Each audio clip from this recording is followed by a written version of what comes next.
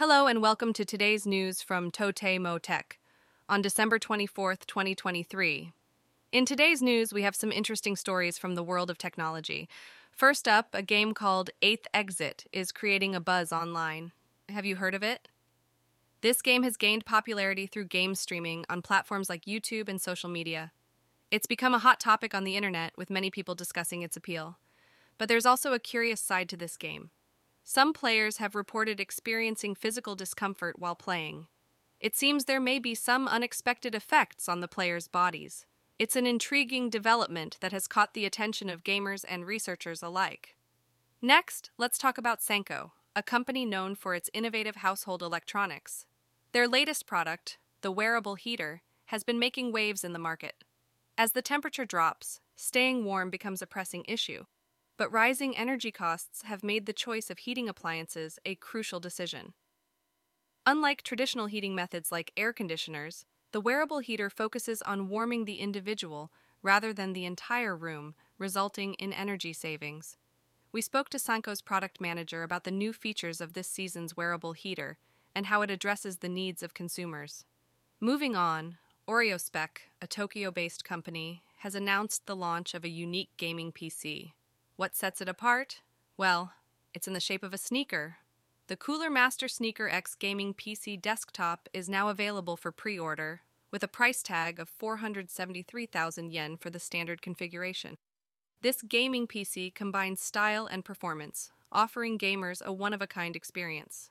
It's a fascinating fusion of fashion and technology that is sure to catch the attention of gaming enthusiasts.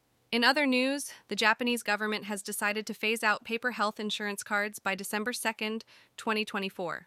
The current health insurance cards will be replaced by a unified digital insurance card called Mina Insurance Card.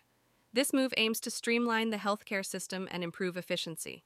The transition to digital cards will provide convenience for both patients and healthcare providers, eliminating the need for physical cards and reducing administrative burdens.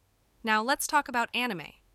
The TV anime series Zon 100, 100 Things I Want to Do Before Becoming a Zombie, is making a comeback. The remaining 3 episodes, which were on hold, will be aired consecutively on December 25th. In addition, a compilation of the first 7 episodes will be available on YouTube. Fans of the series can look forward to the continuation of this thrilling story.